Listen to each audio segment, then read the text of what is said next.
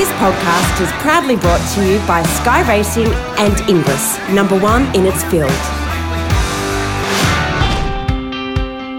The Everest Carnival continues on October the 12th with the Group 1 Spring Champion Stakes and the first ever Silver Eagle. Then to October the 19th for the world's richest race on turf, the $14 million Tab Everest and the Kosciuszko of $1 million. The $1 million Bondi Stakes highlights the Randwick card on October the 26th. Back to Rosehill Gardens for the race they're all talking about on the 2nd of November, the $7.5 million Golden Eagle, supported by the $1 million Red Zell Stakes. Then it's out of town on November the 16th for the Hunter, worth $1 million at Newcastle, followed a week later by the Gong, carrying $1 million purse at Kembla Grange. For punters, for horse lovers, and those with a sense of occasion, this will be an Everest Carnival for the ages. Special guest on the podcast is bloodstock agent Suman Hedge.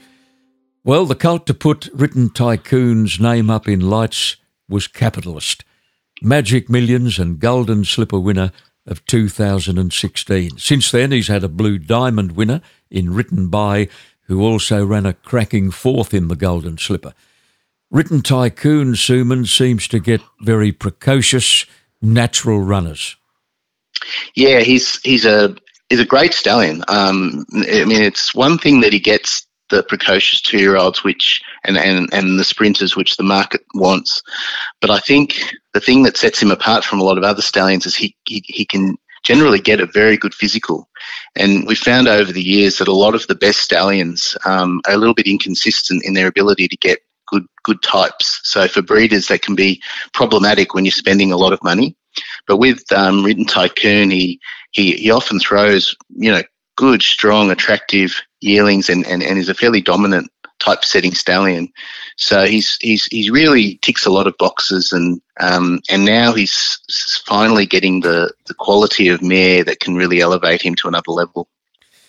You were to be connected with another big name horse in 2012 when you selected and purchased a Northern Meteor colt at the Magic Million sale. You had a bank of $300,000, but I don't think you needed it. You bought this one for Iskander Racing. Did you buy him through the ring, or did you do the deal later? It's a bit of an interesting story, John. So in December, I'd been told by Sheriff that, I was going to be made redundant the following year, and the company was really struggling at that point. It was before the whole Written Tycoon thing had taken off. And he said, so what I'm going to do is I'm going to send you up to the Gold Coast and I want you to buy some yearlings. And I was like, what are you talking about? The company's finished. And he said, no. I know you'll do a good job for me. I've listened to other people and it hasn't worked. You do it, and hopefully things will bounce back before then, and then, we'll be fine. Anyway, so I've gone up there for the first time with some money to spend and to pick horses on my own. And, I saw a couple of horses in the Killarney Park draft that I liked.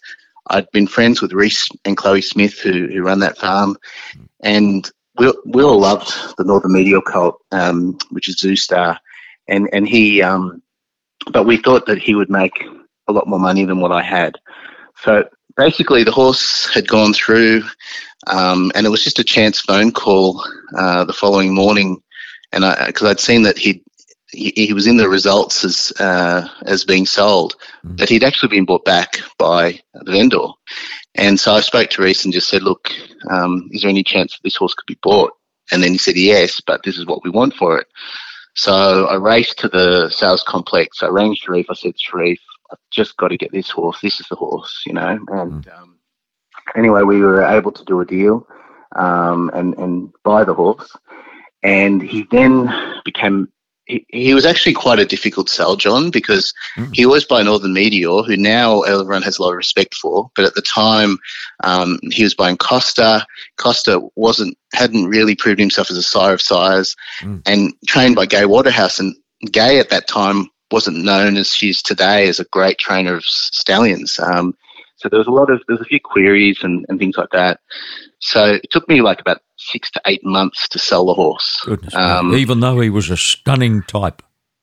Stunning physical, but it was so difficult to sell that I had to keep a share myself to get it done. So I don't always keep shares in horses that I buy.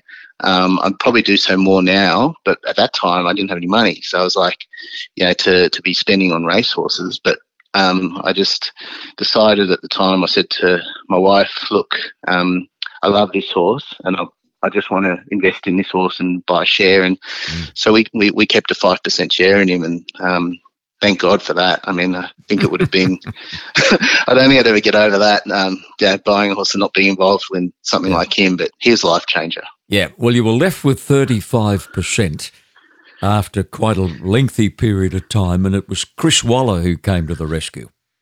Yeah, Chris had the horse through the stables, and he obviously broke in really, really well with Tim Boland, and Tim said this thing's I think he's a bit of a star. And then he'd come into the stables and they all loved him. And we had said to Chris, look, really need to sell this share because we can't get it away. We've tried our hardest and we can't. So he organised a lunch and got some of his best clients there at the lunch, and to his credit, he got that share sold, and then we were away. Well, he's away to a massive start. Zoustar and his progeny are very much in demand. Sunlight has been a great advertisement for him, winner of a Magic Millions, a Coolmore Stud Stakes and a William Reid Stakes and a Newmarket Handicap. And the way she went in the Moya Stakes at Moonee Valley, there is more to come. Yeah, most definitely. I mean, I think it's great that she was a high-class 2-year-old and really, maybe but for bad weather, she may have won a slipper as well, because it was quite a heavy track, I think, that day. But, she's just been a star from day one, and she's got such a strong resemblance to him as well. And I think a bit like Written Tycoon, one of the things that makes Zoustar a really elite stallion is his ability to throw himself. He does seem to put a lot of himself, and a lot of them have his head and they have his movement. So, I think it's still very early days, but he looks really promising, and I'm really glad because having such a close association with the horse, it's interesting when good race horses become bad stallions. It's like they become really tarnished, and people's memories of the horses change. So I really didn't want that to happen with him. I was hoping that he'd at least be respectable, but it's turned out that he's been really good. Well, he's at the historic Widden Stud, where his 2019 service fee has skyrocketed to $154,000. Yeah, I mean, not in my wildest dreams did I ever think that would be possible. I mean, we hope that he'd be successful. But yeah, to get to that level, it's quite incredible. And to be at such a historic and such a great farm as well, like it was really, you felt quite privileged, the horse standing there. Like the horse is Bletchley Masqué. They've had so many champion racehorses and stallions stand there. And you just go there and it's a magical sort of place, just the environment there, and to have your horse based there was good enough. But the fact that he's doing a nice job is really, really pleasing. Well, despite the fact that you bred a Doncaster winner, you made the decision some time ago to go away from the breeding side of the business. Yeah, I just felt that what I really needed to do, John, was to get knowledge and get experience in all sorts of different parts of racing. So I'd worked for a trainer and, done stallion syndications, and then worked for a stud farm, with Woodside. I worked there for a couple of years selling noms. And, I felt that I needed to do something else. So then I did a couple of years with Champion Thoroughbreds Victoria, managing that company. And we also had another associated company called Matchroom Genetics. And that gave me some really good knowledge in those areas, and gave me the ability to meet a lot of new people and make some new connections, which was also very important. 20 years ago, the weanling market was very low key. Today, it's very buoyant. With buyers looking for bargains, they can represent as yearlings at a handsome profit. Now, the process, Suman, is called pinhooking. It's a term that has really only come into prominence in recent years. Yes, John. I'd seen it done, around me through Reece Smith was the person I'd sort of learnt about this side of the industry and seen what he'd done with weanlings and on selling them. And I'd gone to a sale with him and just watched what he did and then I'd sort of studied the market a little bit and thought that there was some opportunities there. So we did a couple of pinhooks I did privately with one of my colleagues, Luke Wilkinson, who was Mick Price's racing manager for a long time, and he's now moved on to Yulong. And we had some really good success. We'd sold a Bella Spree filly at the Inglis Premier sale for a really good profit, and then we'd bought a Written Tycoon colt, which we'd bought privately, and we'd sold that at the Inglis Easter sale for $530,000. And so with that behind us, it gave me the confidence to do it. And some of my clients that I'd met through Champion Thoroughbreds and, some of my other jobs through the years had been watching, and they approached me and said, look, why don't we put a group together and you manage it? So that's sort of how that all started. Well, the term pinhooking originated in old Kentucky. Right. When tobacco was sold at market. And speculators would take the young tobacco plants to the market and identify them by pinning a note up on a notice board. Interesting. And the term pinhooking emanated from that. I've actually always wondered what it because it's just not a term I'd ever heard before. So that's very interesting. You got a pleasant surprise at this year's Inglis Easter sale when a Suman Hedge bloodstock offered Zoustar colt out of Metamesta, which had been pinhooked as a weanling for $200,000, made money undreamed of. Yeah, we did. Sort of the start of that was on purchasing the horse, and we inspected a lot of horses, and I'd inspected horses with Scott Holcomb from Milburn Creek, and Scott works for John Muir. And I've been very, very fortunate to have my horses with Milburn Creek over the last couple of years and establish a relationship with them. And they're just the best people, professionally and just the way they go about things. And Scott and I found this horse and we both liked him. And it was very, very important to me that Scott likes the pinhooks that I buy because he's ultimately selling them and working with those horses. So there's no egos or anything like that. You just got to work in with people and get the best outcome. So we both loved it. Put the horse through. We'd purchased him for $200,000, and then we sold him at the Inglis Easter sale, and he made $1 million, which I believe was a record. Even if it wasn't, it was a great result for the pinhooking group. It was their first year of a 5-year deal. But I've got to say, Inglis were terrific with that horse because he needed that little bit more time, and they were really happy to work in with me and make sure that we were able to put the horse through the sale where he needed to go, and ultimately we were able to get an incredible result. So you can't just achieve these things on your own. You need lots of good people around you and lots of luck as well to get these outcomes.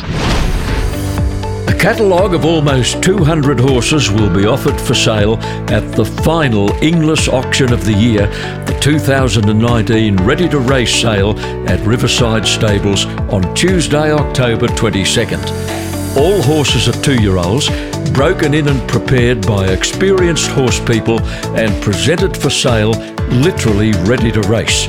Each horse will undertake a breeze-up session, which is a gallop ending in a 200-metre sprint. Each breeze up will be recorded, which will enable prospective buyers to get a gauge on a horse's action, size and potential ability. There'll be an additional breeze up session this year at Eagle Farm in Brisbane on Monday, September the 23rd, and other sessions will be held at Cranbourne, September the 13th, Warwick Farm, September 20th, Taupo in New Zealand, September the 23rd, with a second session at Warwick Farm on Friday, October the 18th. The strength and quality of the English ready-to-race sale catalogue is unparalleled in Australasia. You mentioned the name John Muir earlier, Suman, a man I've known for 40 years or more, and his level of professionalism has been evident to me right through those 4 decades. I'm not surprised that he's doing so well now in the thoroughbred world. John, it's just it's quite surreal for me even today to be able to have partnerships and horses with John and at that farm, because I've always looked at that farm from afar and thought, geez, they do a good job, and they always look amazing at the sales, and they're so professional in everything that they do. And it's been such a big help for me starting out and having that relationship with such a professional organisation, and just such a good person as well, because you work with lots of different people in your career, and there's some people that you respect and some people you like, and sometimes it's not both. It's like you respect people, you don't necessarily like them. Well, in this case, it's both. I've got so much respect and like them as people, and I can't tell you how helpful they've been to my business. There's a little group called Mer Australia, named after your foundation broodmare, and they are significant backers of your weanling operation, while people like Rob Chapman, Sheriff Iskander and Dave Barham are great supporters in other areas of the business. Yeah, so Rob Chapman, he's like a business mentor for me, and so same with Dave Barham, and they've just opened up a lot of doors for me, a lot of connections through their networks, and I decided when I was starting my own company, John, that I was very naive about a lot of parts to business, and the best way of learning is surrounding yourself, with the right people, and they've been really instrumental in my decision making and just guiding me and making sure that didn't get ahead of myself in any way, and just take it very slowly. And they're a really big help to me, and I'm glad that I've been able to deliver them some results as well. You run all of your day-to-day business from an office in Melbourne. Now, is there any particular reason for the establishment of a Victorian base? I had to come down to Melbourne for work. So when I went to Eliza and was selling noms, I had to base myself in Melbourne, and I sort of over the last 5-6 years had been based here in different sort of roles.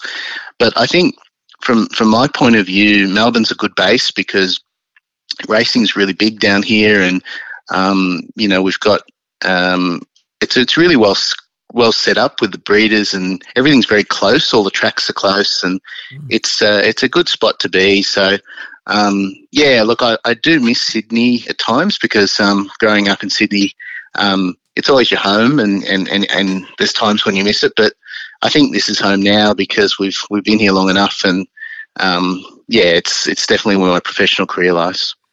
You've been very active in recent years at weanling and broodmare sales and venturing into the European market, but deep down, I'm sure the yearling sales are your number one passion. Yeah, I think that's absolutely right, John. Through necessity, I've had to do lots of different things to sort of stay afloat and also increase my learning. But definitely my passion is at the yearling sales, and it's probably a frustrating thing for me because I'm limited in budget, and often when I'd like to be buying more horses and that, but ultimately I'm taking the risk there because I'm buying a lot of these horses and speccing them, and the risk is on me, and if anything goes wrong, it can set you really back on your heels. But yeah, like if in a perfect world, I think now we've bought half a dozen stakes winners, and from not a whole lot of purchases, and we've had some good success. So I'm very hopeful that going forward, I'll have more opportunities to buy some more yearlings and sort of prove my craft a little bit more. Your wife Natalia is certainly not an obsessive racing fan, but she's very supportive of everything you do. Yeah, the old saying, every good man has a good woman. I couldn't speak highly enough of her and how important she is for me. Being a support's one thing, that's sort of, I think, expected in your partners, but I think she's just,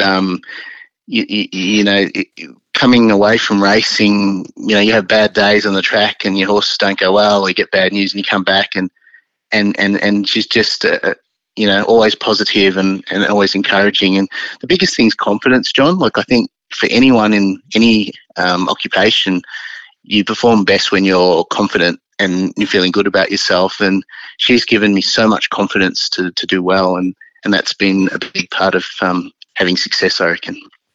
What are your goals and aspirations under the banner of Suman, Hedge, bloodstock? What I'd like to do is I don't have ambitions to be this massive company and have thousands of clients or take over or try to do anything. I'd like to maintain a niche, because for me, the most important thing, apart from enjoying my work, is enjoying the people that I'm working in with and clients. So at the moment, because it's a niche, I know all the people, I'm comfortable with them, and I like them all, and I want them to do well. So I think the most important thing is that you always treat your clients' money as it's your own, and every decision that you make has that kind of ethos. And if you do that, then you tend to, you're not going to get it right all the time, but you know that your methodology was correct. And if we can continue to deliver the results that we've had, then I'll be very satisfied with that. There is no more mysterious force than the field of genetics. And you've proven it on 2 occasions with Written Tycoon and Zoustar. You just never know what's around the corner. Yeah, it's so true, John. I think one of the things that I've learned over the years is not to be too opinionated about stallions, and because they can really make a fool of you, and you can have all sorts of convictions that a horse is going to make it and going to work, and he'll fail. And you can also look at a horse and hate the horse and think that he's ugly and he's not what you like and he's got nothing going for him, and he'll be a star. So it's very intriguing, but I think it's a great thing because the fact that it's not predictable enables so many people to have the opportunity of being successful, and that's what makes our industry great. You're walking testimony to the old theory that you must never let go of your dream. You're doing very well in a career you've dreamed about since Michael Clark got at Tallaght home in that 1986 Melbourne Cup, beating that old plotter Rising Fear, which was trained by the late Larry Pickering. God bless him, at Tallaght. Yeah, I do. I can't tell you. He's just been a life changer for me. I think about it often, John, that if it wasn't for that horse, what I would be doing today, and none of the options are good. I'd be a busker, or I'd be like doing some sort of menial job, because I really didn't have a lot of other options for me. But very, very fortunately, I discovered that horse, and it's just been a life changer. So God bless him. Well, you never know if genetics count for anything at all. Had you not ventured into your current business, you might have been a very eminent surgeon operating from Campbelltown. I tell you what, I'd have to come up with some very well forged degrees to be able to do that. But it's not. I think for me, one of the best things, John, is that I never forget how all of this started, and it was very random, and there was a lot of good fortune, and that's really important in life, never to forget what how everything starts, and never take it for granted. I feel so privileged to be in this industry, and to do what I love. I think you talk to your friends and you talk to your family, and they often say, how lucky it is to do something that you love, and meet great people. And I mean, it's quite surreal for me to talk to you, because honestly, growing up, I think I listened to you and Kenny Callender more than my parents, because I was just watching the racing all the time. and it's to be able to just have the opportunity to talk to people of your ilk. It's quite surreal, mate, and I feel extremely privileged. I've enjoyed it very much, Suman. Lovely to have you on the podcast. Thank you for your time. Congratulations on all you've done in a relatively short time, and continued success. Thank you very much, John. Suman Hedge on our podcast, which was produced by Supernova Sound.